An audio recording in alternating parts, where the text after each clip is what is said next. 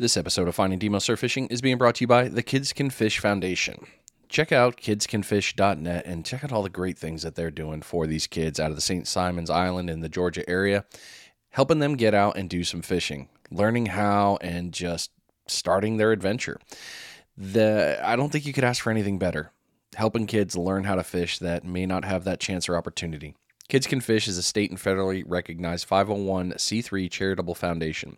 All camps and clinics and outreach are funded by website merchandise sales, sponsors, and donations. The mission is to teach kids the fundamentals of fishing and, to most importantly, have fun. More tackle boxes, less X boxes. Get the kids out there. It is you who helps them. And you can also sign up for the 2023 Running of the Bulls tournament out of St. Simons Island. I will be there. I'm looking forward to fishing it. Lots of really cool things coming up. So again, kidscanfish.net. Go on over there, take a look at the great things they're doing. And if you can, give a donation to help them out.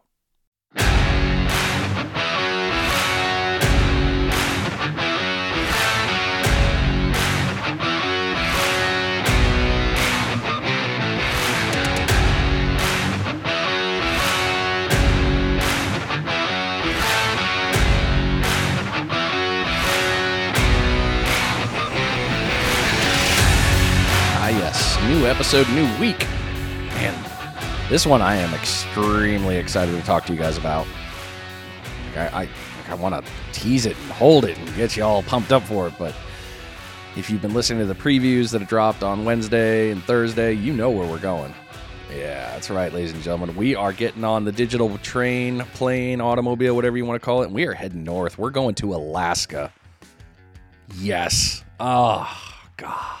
The last frontier, all the good things that you could think about. I mean, that is some serious fun fishing up there, and I cannot wait to do it. I am stupid excited to go up there one of these days and do it. And to give you an extra bonus, we're talking with a guy that's running a business up there. That's right. We're talking with Randy Sisco, Compassion Thru Fishing, Alaska Surf Fishing. He's in the Kenai Peninsula area. All his social media links are going to be linked back on findingdemofishing.com on the description of this website, so you should be able to find it pretty easy. And if you ever want to go up to Alaska and get on it, he's going to be the guy you're going to want to call and talk to. Because, I mean, why wouldn't you? We always say if you're going somewhere new, get with a charter guy. It makes it easier. All right. I'm done flapping my jibs. All right, let's get this going here. Without further ado, welcome to the show, Randy, man. Appreciate you coming on and being here. Yes, sir. Thank you for having me, Brian. And tight lines from the north, yeah? Yeah, super perfect tight lines up in the north. Dude, everyone knows you hear the word Alaska in my brain anyway. Anybody in our fishing world, they hear the word Alaska and it's like, yes. They don't need anything else. They just hear yes. Yep, you got that right. This is a fisherman's paradise up here. I tell you what, if you can put up with the winters, I say make the move. Yeah, it's that whole sunlight thing that's always made me like, ugh. I put up, you put up blinds in the windows to make it dark, and that long daylight ones. That's the only one that always threw me. You never know when to stop fishing, but, the only thing I don't like about it is there's no night fishing for the most part. You wind up missing the night fishing during the middle of the summertime, I can tell you that. Yeah, and I'm an evening fisherman here in my area in Florida. I am a fan of going out at 3:00 and catching the sunset and just dominating it that way. So the idea of loss of nighttime there, that hurts the heart a little for me.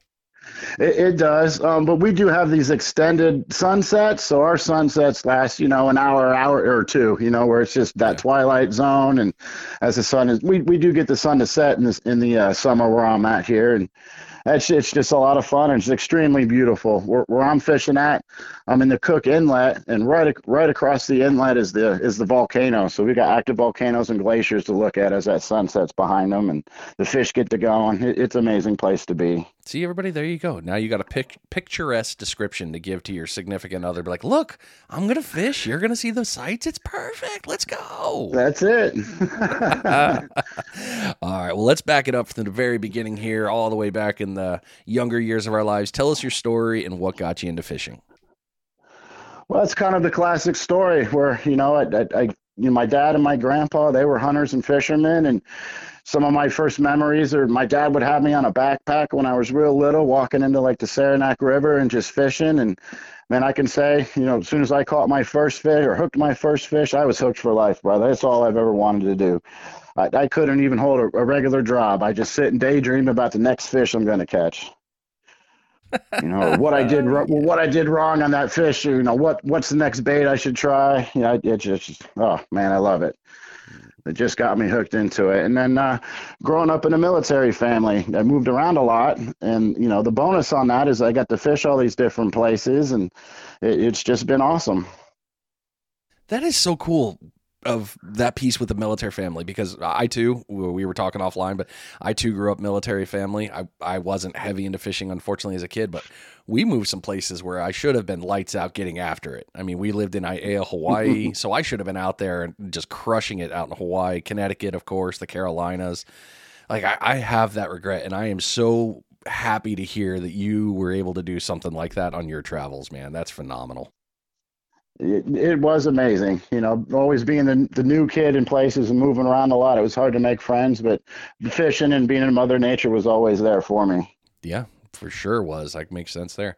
So since that time, you've been traveling, doing that, living your life, going into the fun part of adulthood, which, by the way, is a total trap. Kids, don't do it. Just stay kids and enjoy it. What type of Yes, don't do it. Never grow up. No, it's horrible. What type of fishing do you like to do now?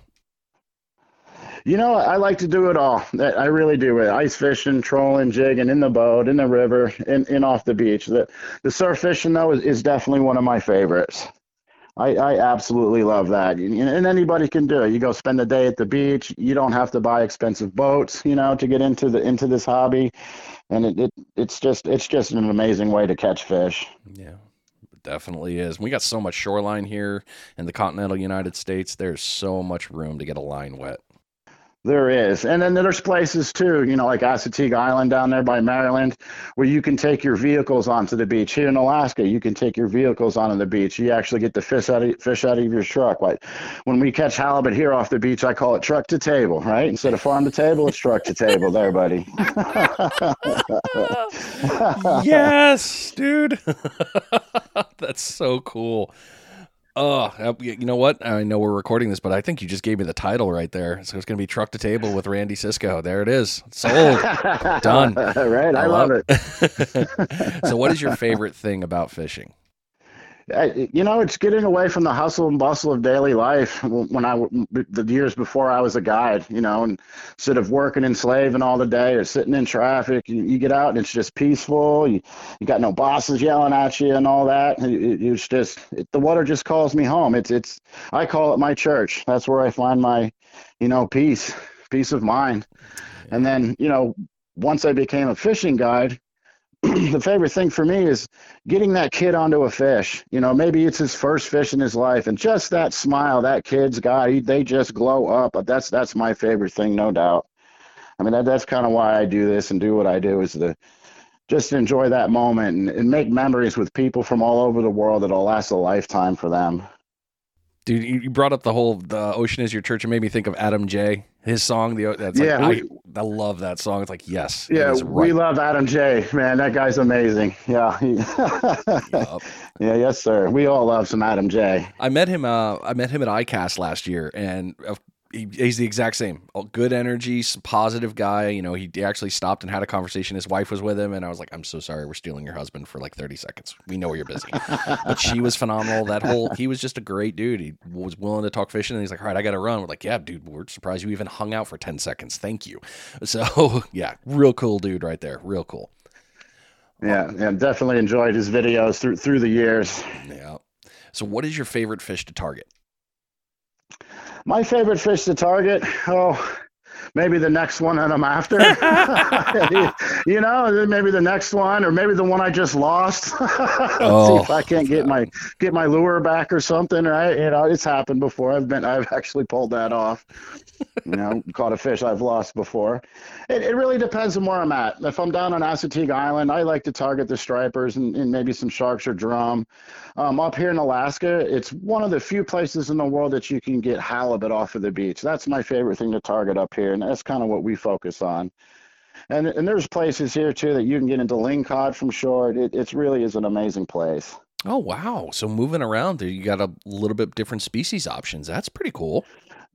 We do, yeah, and it all depends on where you're at in Alaska. But down here on the Kenai Peninsula, you've got your dogfish shark, your spiny dogfish, you've got your sole, your Irish lords, your Alaskan-sized halibut, two different types of flounder, and you never know. Something can come down this inlet lost, and you could hook them.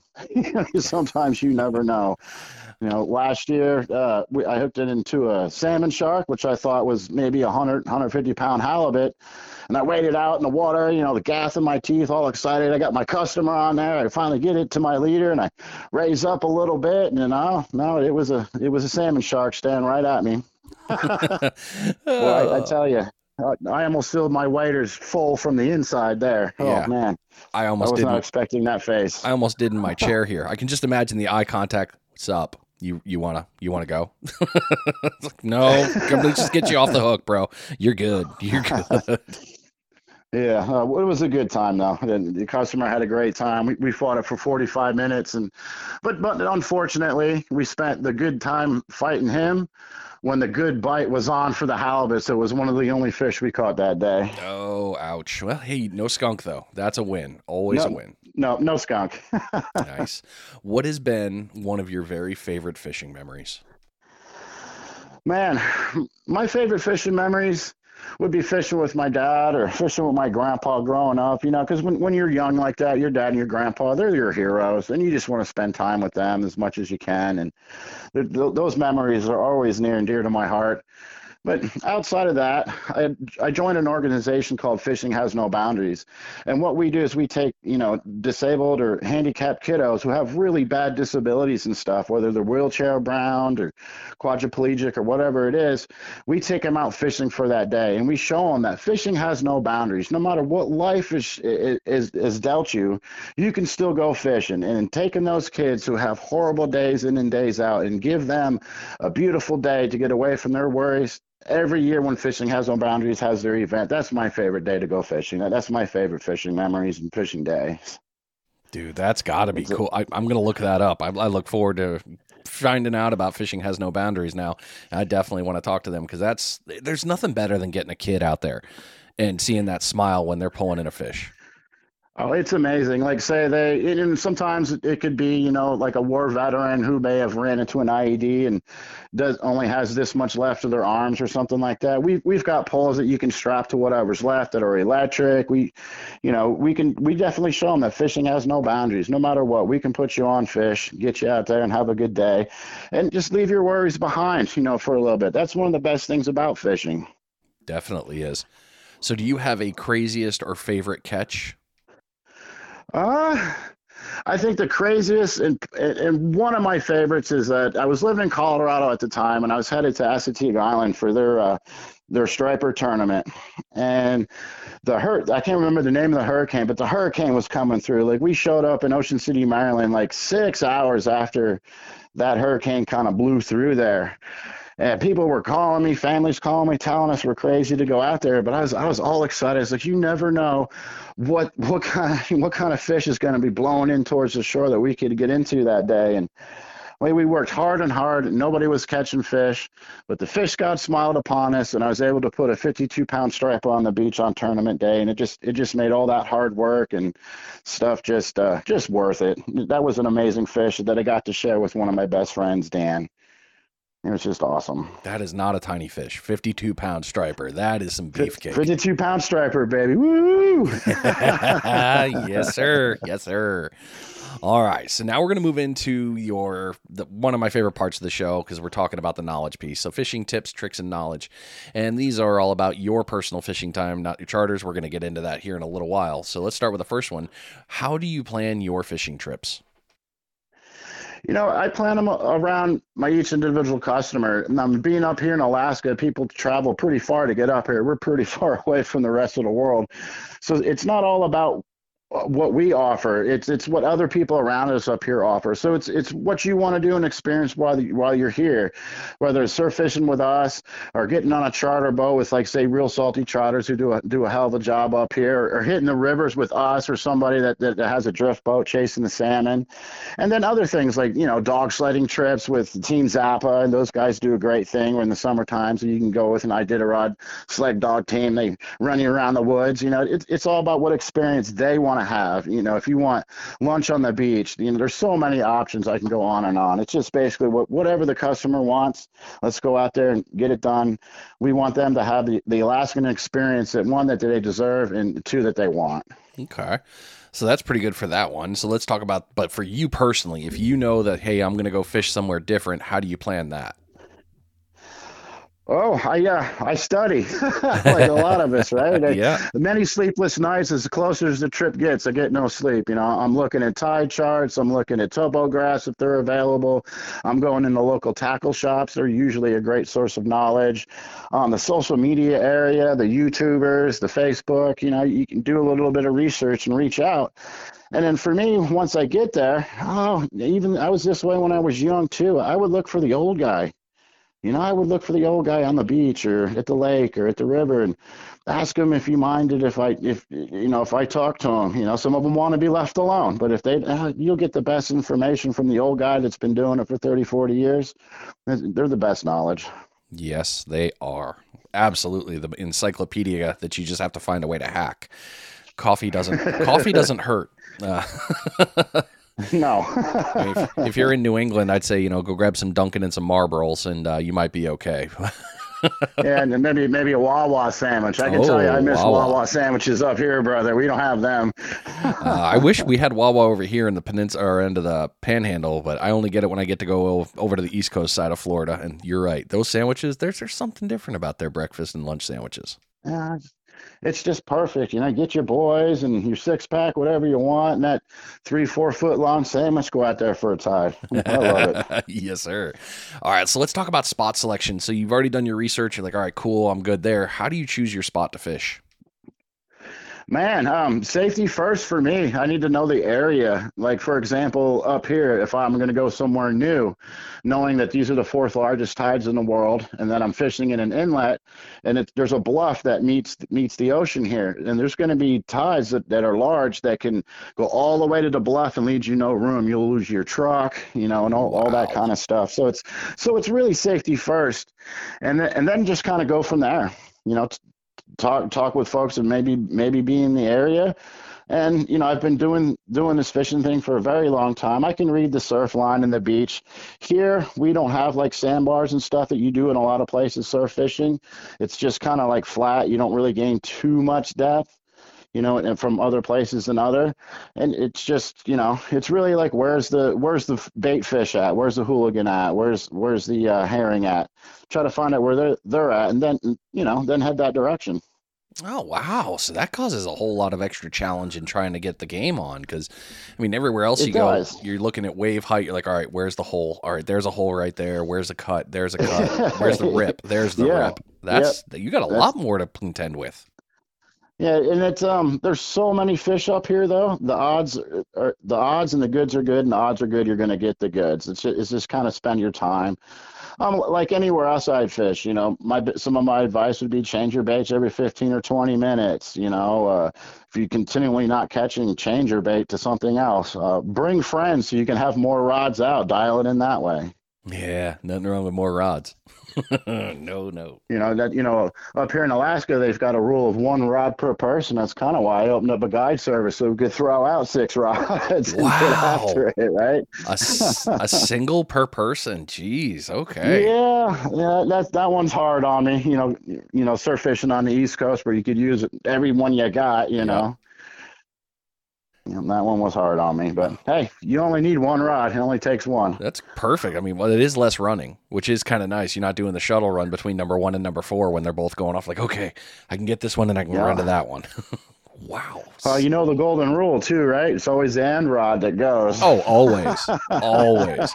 One of the things that Justin, my buddy I always fish with, Justin Reed from Justin Reed Fishing, is if the bite isn't on, he will walk down to my poles. So he's up, 50 yards away from his. And every time he does, his rods go off. I'm like, I really hate that work. And I'll move over to his sometimes and watch mine. And I get maybe a 50%. But yeah, that's always a fun one. Yeah. So we talked about this piece with selecting a spot, and you mentioned you basically throw it anywhere. But let's talk about casting, because if you're doing that piece up there, you've got to cast. I always play the distance game, and trying to find it. What do you do up there? Distance can be key here. We fish 2 hours before and 2 hours after high tide. We have two high tides a day. And because we're in the inlet, the current is not, going east and west is pretty strong. I mean, we've got, sometimes 20 feet of water, 25 feet of water moving in and out in that 6 hour period of time. And in and out of slack tide, or, what they call slack tide up here, boy, the current is ripping. So we're throwing big 8 ounce weights. We're using 12-foot rods that are rated 6 to 16 with the 8 right in the middle of the sweet spot of that rod, so we can get them out there. Wow. Sometimes distance is key. I mean, say I've got a few people with me fishing, I'll throw one as far as I can get it, weigh it out as far as I, feel comfortable, and, get that as far as I can, 100 yards plus, and then dial it in 100, and the next one try to plunk it in at 80, the next rod, 60. This rod goes, throw another one out in that area if that one goes, and then we know, oh, they're 80 yards out, 60 yards out, and we put all rods right on top of them. Makes sense. Okay, so you're doing the same thing when it comes like I don't know. The best way I describe it was just taught to me was the cell phone tower. Short, medium, long, long, long, long, long.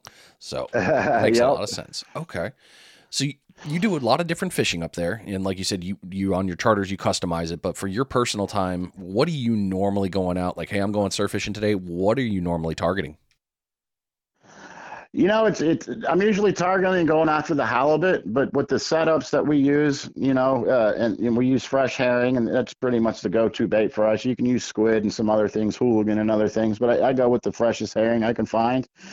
And just about everything out there eats the herring. So while you're targeting halibut, you're also going to catch these other species. Okay. So fresh dead bait's your happy place. Do you use any of the artificials, or is it always the fresh is what makes it happen? For me, it's the 8 and bait thing, the Hatteras heaving, if you will. That's kind of how I do it, the old 8 and bait there, I don't toss many lures as I'm getting older, and, throwing that rod that many times all day really takes a number on me these days. That makes a ton of sense. I don't do too much, up here anyways. I don't do too much tossing jigs or spoons or anything like that. But when I visit places like Hawaii, for example, yeah, I'm tossing spoons and jigs and lures, and so maybe have one rod set up with baits and the other one I'll pitch every here and there, Yeah, makes a lot of sense for that. Well, now that we're talking about that, this is the perfect time. It's been 22 minutes. You know what that means, folks? You got to check your bait.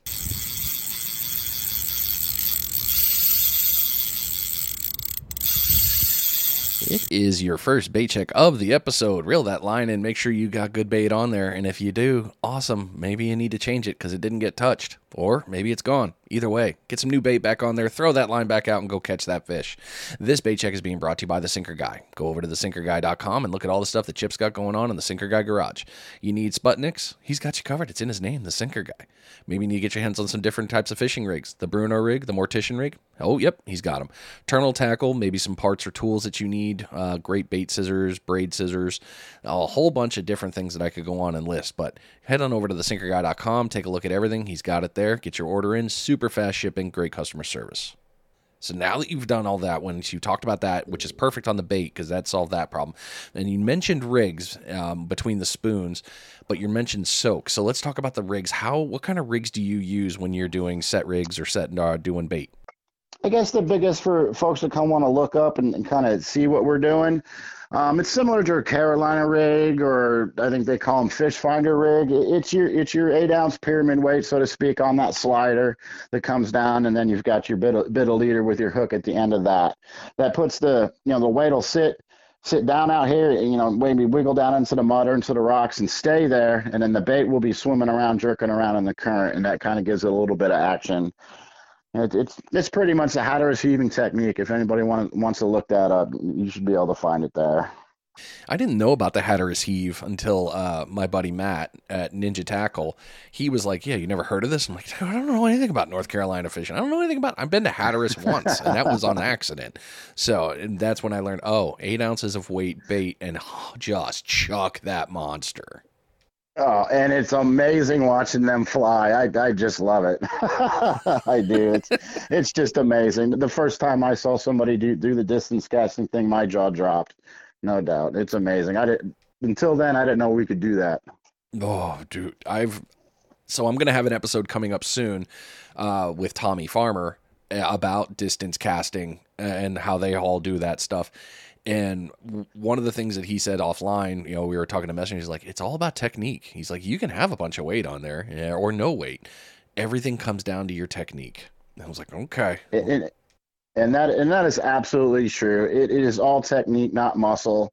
Some guys will do the pendulum cast where they build energy into the kind of like swinging around, the weight and the bait and all that. And then you even face the shoreline instead of the beach. And then the last moment you turn your body and everything, rotate till you're facing the ocean and let it rip. I mean, it's just amazing. And it is. It's all technique. We've taught 14-year-olds to cast 100 yards. It just takes practice, time, and experience. And the next thing you know, you're doing it. See, everybody, there you go. It's not BS that you're hearing here. It's not about the biceps or anything. It's all about technique. You got to find the technique that works for you and it goes smooth. Yeah, you got that right. So you already nailed the part about fishing in a new place. You already said talking about, go to the shops, talk to people. But let's talk about those never fun days. How do you adjust tactics for fishing when the bite isn't on fire? Oh, work harder.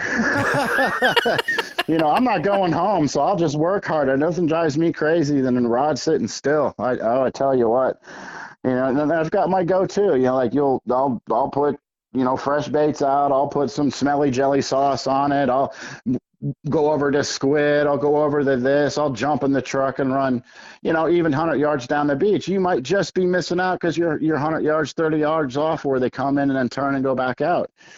If you're not catching and you're doing the same thing you were doing, you ain't catching for the rest of the time you're out there unless you switch something up. It's just, yeah. What do they call that? Insanity is doing the same thing, or failing at the same thing, doing the same thing and expecting a change, Yep. Same thing with the same result. Never good. That is definitely insanity. Well, you've done in that area and you've traveled around Alaska. So, but others, like you said, you've been to Hawaii and you moved around a lot as a kid and doing a lot of fishing there. How is fishing different in your area than some of the others in the local Alaska area that you've noticed? It's the abundance of fish that's up here. And it's part of it's how do I put it? It's like ingrained everybody up here. It's part of the culture. Everybody fishes here. It's just amazing. And when the fishing season and on, that's the hubbub and talk of the town. It's just amazing. That's the biggest difference is everybody fishes here. You'll have a hard time finding somebody who doesn't fish. Yeah. That's just amazing to me. Like I'm in paradise, if you will. Yes, you are. I mean, when a state gives the schools certain days for subsistence fishing and hunting, you're in an outdoors paradise. Yeah. And that's the biggest difference. And the tides here in the Cook Inlet are absolutely the biggest difference. Being the fourth largest in the world, it's just amazing. I remember the first time I came to my house, I live on the bluff, so I'm oceanfront property, and I went out and looked out off my bluff and looked at the ocean, was like, this is an amazing place, and come back out there like 6 hours later, and it looked like the ocean was gone. I was almost thinking tsunami. It's just amazing how much water moves in and comes in that short period of time. Having 2 lows and 2 highs a day. I mean, 25-foot tidal swell in 6 feet of water. That is several hundred yards of drag away. Oh, yeah. We get these negative tides. They call them clamming tides up here because on the negative tides, it exposes the clam beds. You can kind of go out and do clamming. That water goes so far out there. It's unbelievable. Oh, man. I look forward to seeing that. I've seen it obviously on the East Coast, but up in New England, and I've seen boats sitting on their bottom there, like, yep, you're just waiting for the tide. Yep. But a 25-foot swing is that's monstrous. Wow. Yeah, it's amazing to see, and it's not like that always. Sometimes it's only a 14-foot tide on the high, and maybe a 6 or something on the low, so not much water's moving in and out. But sometimes it's a 22-foot tide on the high and like a -4 or something on the low, and you're getting close to 30 feet moving. It's just amazing. Oh, definitely I cool. think that the worst part of it is for the guys in the boats down in Homer. When it's the negative tide, the boat ramp is almost like climbing up a hill. you know, oh man. Oh, that would be horrible. Well, you definitely have to play with seasons. Obviously, winter up there, is real. You guys have real winter. Yeah. And your summers are beautiful. And it does get nice and warm and comfortable and all that too. It does get hot, and black flies are assholes. So when it, oh yeah, I know about the black flies. I shouldn't know about that, but I know about them. So when it comes to seasonal fishing, what do you notice is the best times to go fishing? Just depends on what you're targeting. Um, if you want, if you're talking surf fishing and you want to get that, because it's one of the few places in the world you can get halibut from the beach. Yeah. So here, the hooligan run starts coming in, and it's starting to now just a little bit. The hooligan will start running up the inlet, and the halibut will kind of follow them in, getting close to shore. So you're talking like May to the second week of June. It's just amazing for catching halibut off the beach here. So I even kind of call it a halibut run, if you will. They got a spring run. They kind of run up the inlet. I'll sit up here in Whiskey Gulch, south of me, and I'll hear reports from down there going, "Oh, here in a few days they'll be in my backyard." You can kind of follow them on up, and then they hang out all summer long. And then in the fall, like through September, last week of August and through September, it is just killer then too. And then you have a good chance of catching your bigger ones as well. Okay. So is catching a halibut and trying to catch them almost like catching flounder? Like you got to just wait and be patient, and they're really methodical? No, I don't know. I Yeah, would okay. have to say no. That's good to me. I'm Like, loving that. like these guys here, these halibut, and I've been after them for a few years now, and kind of studying them. They're true predators, and yeah, they don't mess around with the baits too much. They may do a little bit of nibble, but they usually suck it back and just run. A lot of times the rod in the rod holder is just completely bent over and it's looking like it's going to jump out. It almost looks like you're going to lose your rod holder in your rod. They grab them and run, and they definitely put on a good fight.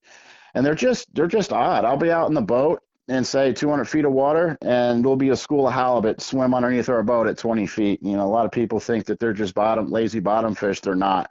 They love chasing stuff. They will hunt that whole, water column no matter where you're at. Wow, that's really cool. I didn't Like know we, that. like we pick them up trolling a lot. Say we're chasing king salmon, or we out there for sea run dollies, or just a good day on the ocean. The majority of the time, we'll catch a halibut or two trolling big spoons. No kidding. Oh, man. So what kind of pound test do you need for going after halibut?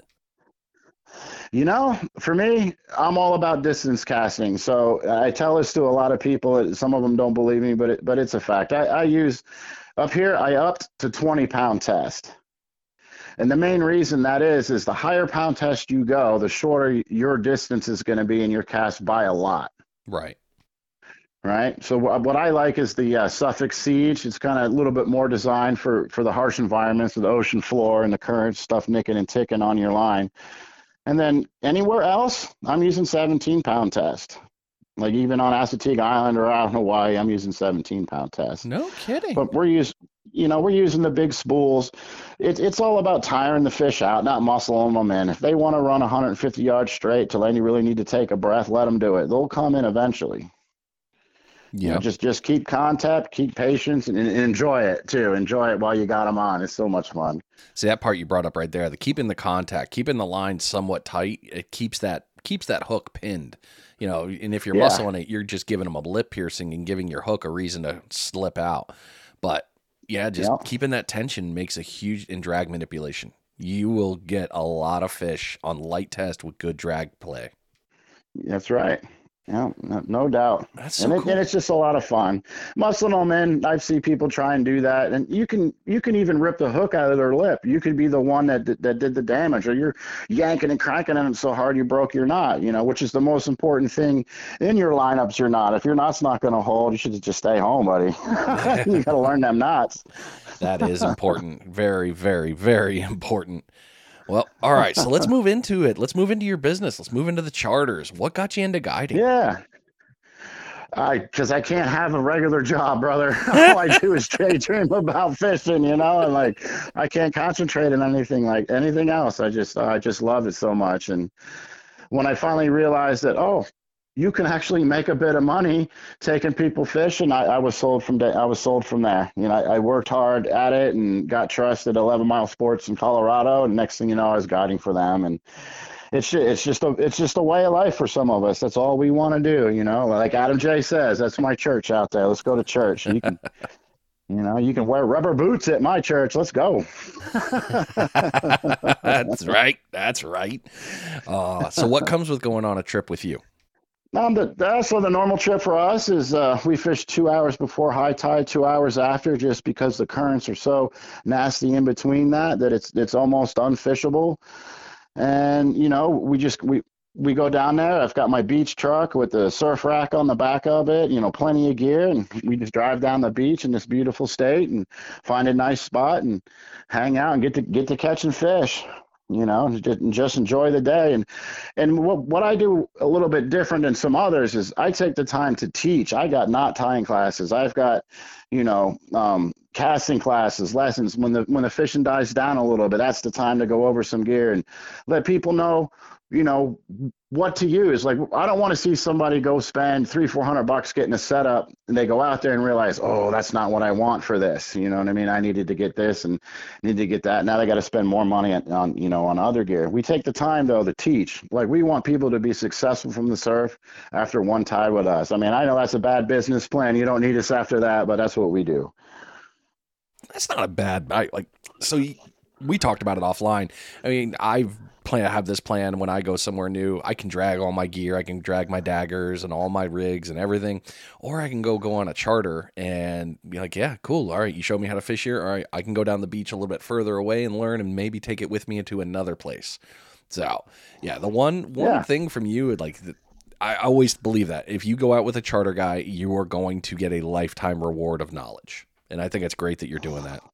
Yeah, absolutely. Like, we want people to be successful out there, especially the kiddos. We want them to get them hooked on fishing and out there fishing instead of running the streets and getting in trouble. Yep.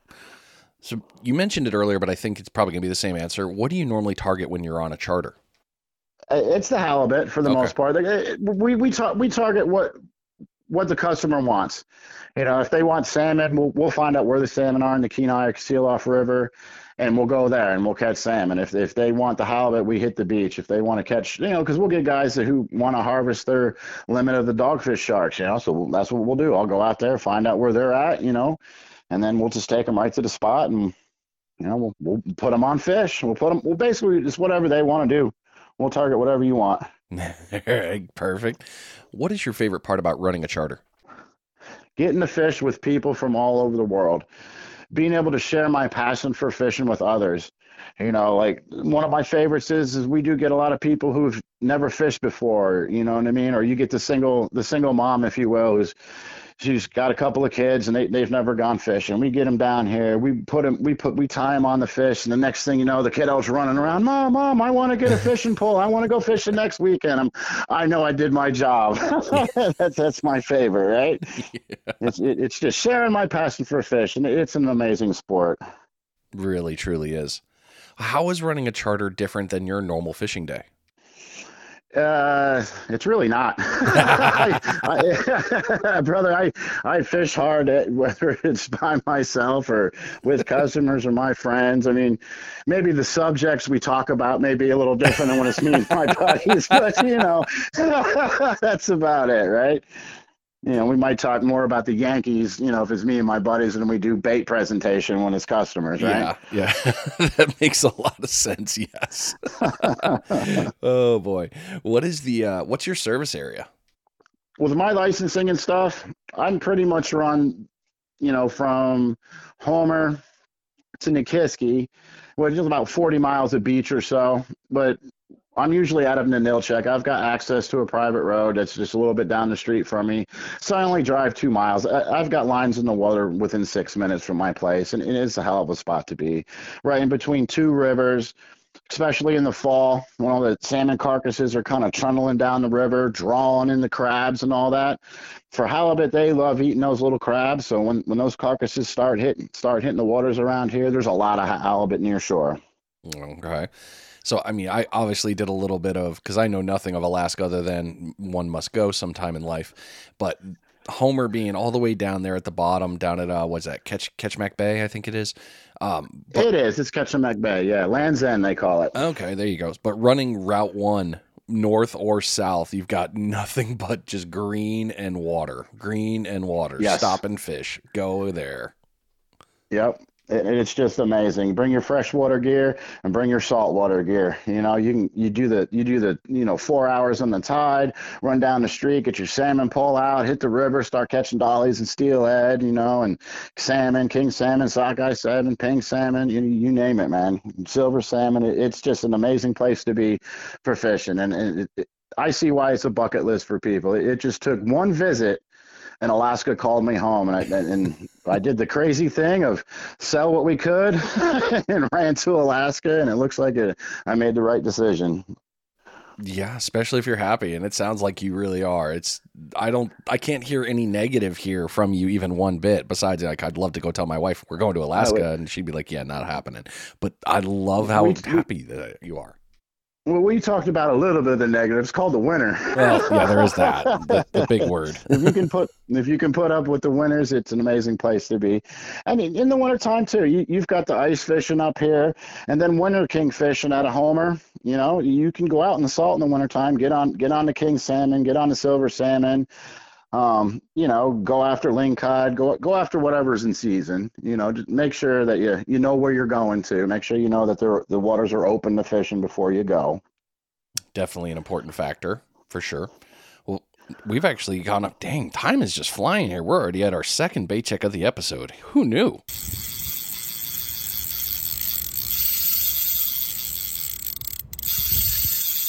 Man, I'm having so much fun. It already passed by me. Whew.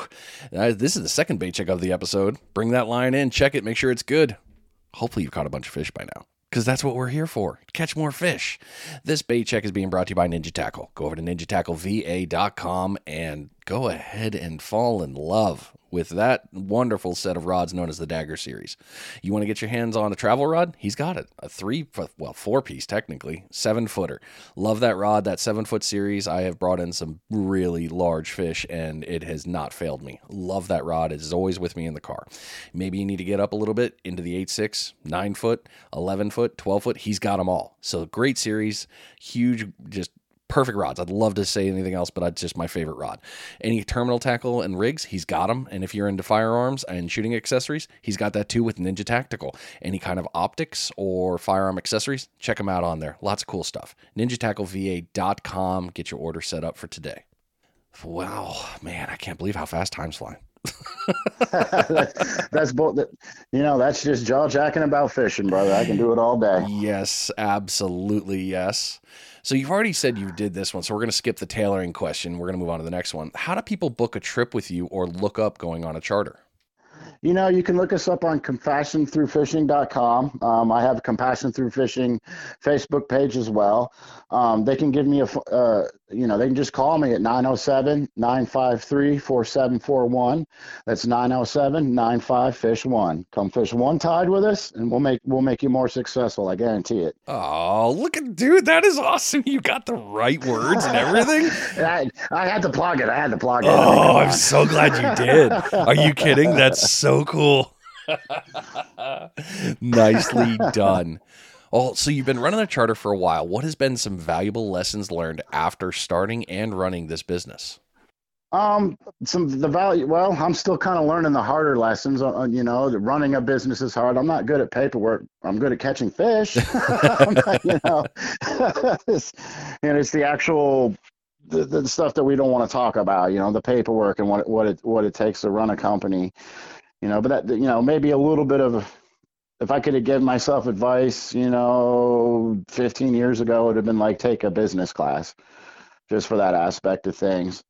And then just some of my favorites, it's just some of the best lessons is how lucky am I to get to do this for a living? It just humbles me. I absolutely love taking people fishing, teaching them fishing, helping them feed their families, getting them away from, their daily grind. It's just an amazing thing. If folks out there, if you have the sickness that I do, and we just want to go fishing all the time, guiding might be for you. Yeah. You find yourself sitting somewhere and your boss asks you a question and you go, what was that? Because you were thinking about the fish you lost or the big one that got away or what fly you're going to tie when you get home. Maybe shift gears. Yeah, your passion is definitely not at that desk there at that moment. No. So you guys do a lot of beach fishing. Well, you do a lot of tournaments, apparently. I was hearing about that. So talk to me about your beach cleanup and surf fishing tournaments. Yeah, so one of the first things I noticed up here that the surf fishing, just that nobody caught on to it, if you will. None of the tackle shops had, any gear to go get, and it just started to drive me nuts. So I just went, I should throw a tournament because I've helped 11 Mile Sports do tournaments in the past. So I figured out how to do it. We got our gaming licensing and everything to do it, and so part of being a surf fisherman, for us is there's a little bit of a creed to that where you should be stewards of the beach. We're the last defense to pick up the trash before it goes in the ocean, that kind of thing. So what I did was we made our tournament a beach cleanup first, surf fishing tournament second, meaning at check-in, we'll give you a trash bag that we want you to put your Coke cans and sandwich wrappers and, in there that you brought with you to the beach, and then anything in your fishing area into that. And then you bring me your trash at the end at checkout. I look in it, make sure it didn't come out of your kitchen, you know what I mean, kind of deal, right? Make sure some of it came off the beach. Now your fish are eligible for cash prizes. If you don't participate in the beach cleanup, your fish are ineligible. And it's just a way to promote, stewardship for the ecosystem. We don't want to trash what we love. Dude, I love that. You just caused that to happen here in Florida now. So I'm going to poke that at every single tournament. Well, I'm working on one. Shh, we're not telling anyone. Oh crap. But I think that should be a part of every tournament. Hey, bring a couple pieces of trash. Please, yeah, because you're right. We are the last defense before it goes in the water. Yeah, we are. Some things get to floating in the river, and unfortunately, I see myself anyways because I fish a lot. I'm pulling more and more plastic and more, just trash stuff that falls off of boats and whatever on my lines into shore. And, it's like, well, we are the last defense, so let's get after it. And then, part of being a steward of the ecosystem too is we made our tournament a measure in. So you'll measure your fish, skates and rays, they're done by wingspan. The other fish are done, from head to tail or down the middle of the tail normally. That way we didn't have truckloads of dead fish that were going to go to waste, like sculpin and some of the flounder that folks don't eat up here and the dogfish sharks that some people don't eat up here. We just didn't want that. So we if you wanted to catch and release this tournament, you can. Perfect. That's really cool because that also plays very big into our other favorite thing as fishermen. Well, I'm speaking for everybody, I shouldn't be, but conservation so we can catch that damn fish again someday. Yeah, that's it. I want the kid that I just took fishing, say last week, to be able to take his kids fishing, 20 years from now and still be successful. Definitely. Well, I've also seen that you're really active in your community and in helping a lot. And you've talked about military in here, and you talked about veterans in the very beginning. So, what's going on up there, and what are you doing with the communities? So, this is what we do. And so on the tournament in general, we take 30% of entry fees, and that goes to a nonprofit that works with veterans or military families. We choose a different one usually every year. This year, we're going with Fallen Outdoors Team Alaska, who take disabled veterans hunting and fishing in the state of Alaska. So they get 30%, of the entry fees for our tournament. It goes right to that. And then we raffle off a 35-pound box of halibut fillets, and then 100% of those go to our local food shelter, which is feeding the Nilcheks hungry. And then there's a percentage of every guide that we do goes to the same organization that we choose for the year. So for every guide trip that we do, any tournament or any event that we do, we're here to help out, and that's why I called ourselves Compassion Through Fishing. We're just trying to show some love through the sport that I love. Dude, you are doing so many great things up there. Thank you so much for that. Well, brother, we're trying, It's all we can do. Well, I mean, all these pieces right here, because I've fished plenty of tournaments, and I think I've only been in 1 or 2 veteran tournaments, but even with the couple of things that you're doing up there, moving that into our world here, very easy, very simple thing to do. But the way that you're doing it and showing how successful it is, that's freaking phenomenal. Just outstanding. And it's just a way for me to give back to people. It's just a way for me to be able to do that as well. And that is our hope, that catches on, like being a stewardship, cleaning up after yourselves, putting your beach fires dead out before you leave. And then helping others. I mean, I hope other people who are throwing tournaments and events can look at us and go, hey, we want to do that. Let's get a nonprofit involved that maybe works for kids or works with whatever's close to your hearts. Me being from a military family, the veteran issue is close to my heart. Like last year, for example, we did Connect Vets, who helped. We raised money for them, and what they do is they help veterans transition from military life to civilian life, and sometimes that can be difficult. And they've got mentorship programs, housing. One of the cool things that I really liked about them up here in Anchorage is they got an auto body shop that they can use for free, and if they're a disabled veteran, they'll do the work for them for free. So last year we chose to raise money for those guys. Nicely done. That's freaking outstanding. True good stuff right there. Please do keep it up. I know you don't need my words, but God, I hope you keep going. Oh, we sure will. Well, you've nailed everything into so far. We're coming up on the end here. It's just flown right by. Man, I'm loving this. I'm almost sad we're close to the end. What knowledge would you give to a brand new angler? Brand new angler. Guys, safety first, no doubt. 100% safety first. Stay alive to fish another day, See, for places like where I'm out here with the high tide, sometimes that tide won't leave you, any room. If you're out on the boat and you're new to boating, put your life jacket on. Put the safety switch clip to your pants, so if you do fall out, the boat motor shuts off. Safety first. That's some of the best advice that I could give.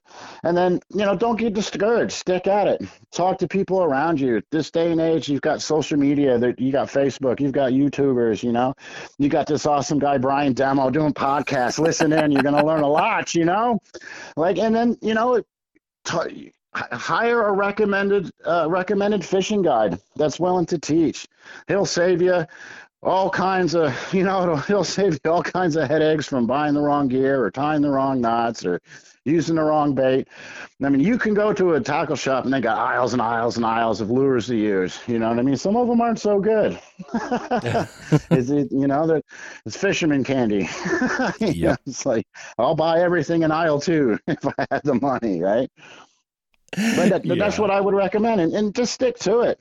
Have a good time. A lot of fishermen are friendly. Talk to the person you see down the way that's catching fish if you're not catching anything. If you're consistently not catching fish, do something else. Like change up your baits or change up your presentation. Change the color of your line could matter. And you never know. Yeah, everything factors in. It really does. Yeah, and your local mom and pop bait shops, they have all kinds of knowledge. They're going to tell you right, no doubt, that they're in the business. They want you successful, so you come back and buy everything in aisle 2. Yeah, yep. That's what they want, right? Yeah, gone are the days of like when we were younger. You go into the tackle shop and it was upsell, upsell, upsell. Now it's gotten better over the years, and now it's like the library. You're going in there to gain knowledge. Like, all right, what's been hitting? What areas are hot? They may not give you a grid coordinate, but they're going to be like, if you go into this zone, it's been pretty good. The tackle shop is such a great place to go have a conversation. It is. And then, get involved with it. Get involved with the tournaments. Even if you don't participate, go watch. See what those boys are doing. Yeah, dude, I think you'll agree with this, but tournament fishing is a different animal than your daily fishing. It is. It is for most. Yeah. Well, for you, I mean, the game on all the time, but I mean, the grind of it is that's I don't know. I've always noticed in the few tournaments that I've been in, some of them are normal, just like me. They like evenings or they like mornings. They'll go out for their few hours. They'll catch what they catch, and they'll call it a day. But when you're in a tournament, you're hey, well, did we pack sleeping bags? Do we have to go home? No. Okay, Yep. we'll stay here. You can really You, grind. you can, and especially multiple day tournaments, and if it's a team event like my tournament, we sleep in shifts, brother. We're changing days. We're 24 hours at that point. Yeah. Yes. Oh, definitely yes. Well, now that we're right here, we're almost to the end, but we got to do this one last one. I know it's a little early, but hey, we got to get that last bait check because you're about to limit out.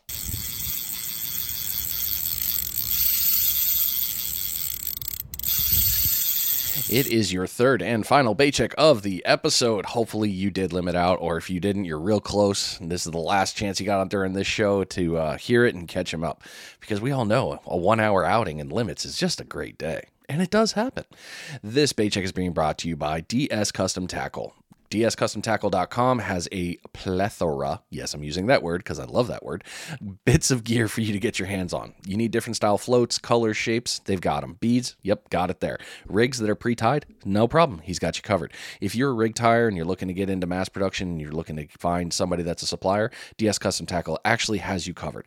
Lots of great things on there besides that as well. They also have different types of lures and jigs. Fits for all fishing in all areas. Great set of great company to go look at and get your hands on gear. Again, dscustomtackle.com. So the last two, here we go. Our last three questions. What do you think has been a reason for such a surge to surf fishing?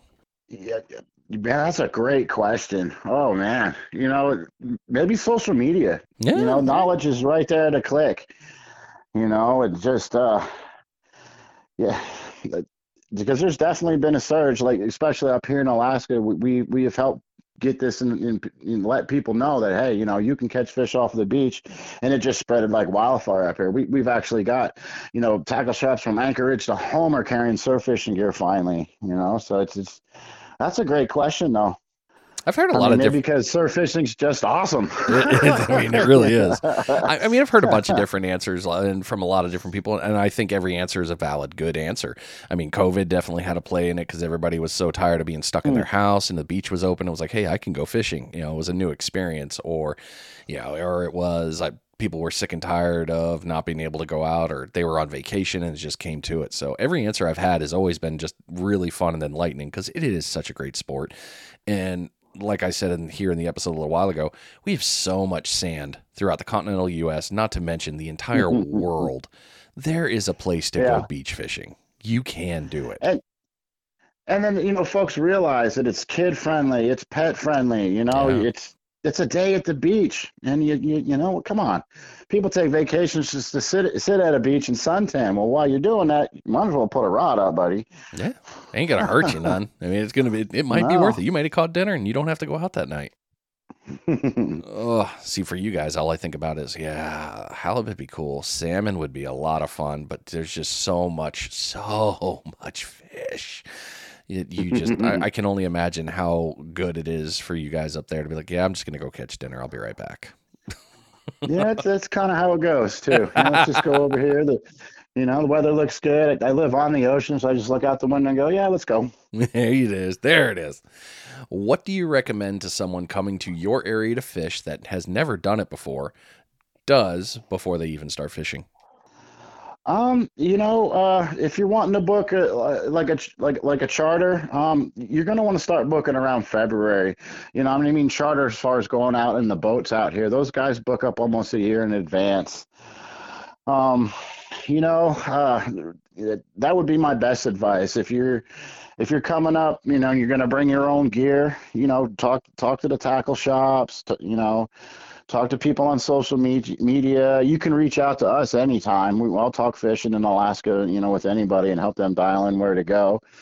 And my advice is, Yeah, get ready to have some fun. It's not fishing, it's catching up here, you guys. It's just amazing. Yeah, we leave fishing for the rookies, right? Or should I say we leave fishing for the lower 48, if you will. That's fair. That is fair. You guys definitely have a lot of. I am willing to put money down to say that Alaska has all of us covered very, very handedly. Oh man, real fun. All right, man. Last question for you here, Andy. Here it is. What's next for you? Oh, hopefully the grow and just get bigger. You know, we're a little bit of a new company up here. There's only 2 surf fishing guides in the state of Alaska. We're just trying to introduce it. Not the hardest thing for me is letting people know that I'm out there, you know, doing what we're doing. I'm hoping to pick up some sponsors and, you know, and grow that tournament bigger, do more for the community that way, do more for the veterans that way. The bigger I get, the more I'm going to be able to give. So that's what I'm hoping is what's next for me, other than changing the bait soon, getting the line wet soon, fishing tomorrow maybe.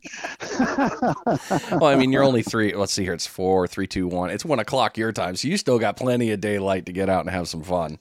Yes, I do. So cool. Randy, this has been a phenomenal episode. Thank you so much for saying yes, for one, but also for coming on here, being as candid you were, and giving out all this information. I have definitely learned a lot, and I really look forward to talking with you again. And when I plan to finally get my butt up to Alaska, don't be shocked when my Visa card comes across your screen, because we're going fishing. Hey, brother. No, you got it. We'll put you on to some fish, and knowing that you do surf fish, I don't have to cast for you. You can do it. Yep. You can point and laugh at me too. Be like, "What the hell was that?" I don't want to talk about it. Me throwing 8 and bait, because again, Matt, someone that told me, I'm like, "All right, I'll try it." I mean, me trying to throw 8 ounces, it's not pretty. Because I normally throw 4, maybe 5. You know, that extra 3 ounces, there's something there with that extra 3 ounces. That's real. Mm-hmm. And it's about your gear. It is. If your rod's only rated to 8 or 6 ounces, you're overpowering that rod. But that's something that I'll teach you. You'll do one tide with me. You'll go back down there and tell people, "Hey guys, watch this." Yep. Sold. Bring in the daggers. I'm coming up. That's it. We're doing this. Woo! Hell yeah, man. Well, thanks again, Randy, for coming on the show. Appreciate it, and I look forward to talking to you soon. And we'll talk later. Oh, thank you, Brian. Yes, sir. All right, ladies and gentlemen, if you haven't already paused the show and gone to one of your favorite travel sites and just go ahead and put in your Alaska flight, go ahead and head up to that Anchorage area and go look up Randy. Get yourself a charter. I don't know what you were waiting for. Maybe it was the end of the show. Maybe that was it. But yes, I will be doing that. I will look forward to going up to Alaska sometime. I've heard amazing things, and now I have an extra cool reason to go up. I hope this episode helped you. If it did, don't forget to share it out there. Give Randy a follow. That way you can see what he's been doing, and maybe we can help him out with these tournaments, get bigger. As you can hear, he's doing great things up there for the local community and the local veterans set up there. Lots of great things. Pretty much the biggest one there, I guess. I got nothing else to say. I should stop yammering and just hit the button, huh? All right, you've been listening to Finding Demo Surf Fishing. I am out of here. See you next week.